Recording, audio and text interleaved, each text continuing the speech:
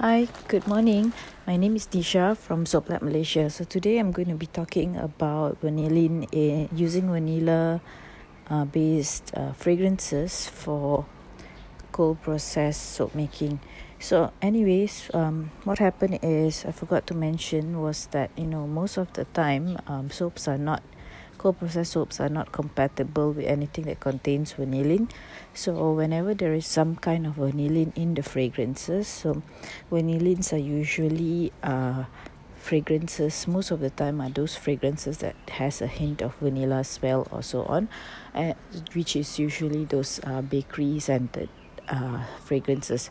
So what happens is when you add this into your cold process soap, your cold process soap will become a little bit brownish or beigey looking. So just make sure that whenever you all are using any fragrances, first of all, just make sure if there's any vanillin content or not. If you're getting your fragrances from Soap Lab Malaysia, we have got a whole list of fragrances and how much of vanillin content there is inside, and based on that you will be able to see if according to the percentage of vanillin inside, you'll be able to see what kind of color will it come out.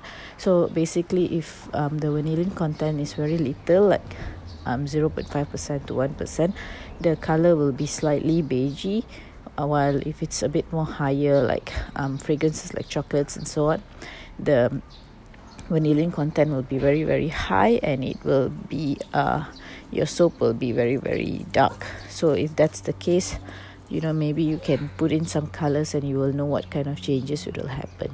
So thank you so much for listening in this short podcast, and I'll come up with more soon. Thank you. Bye.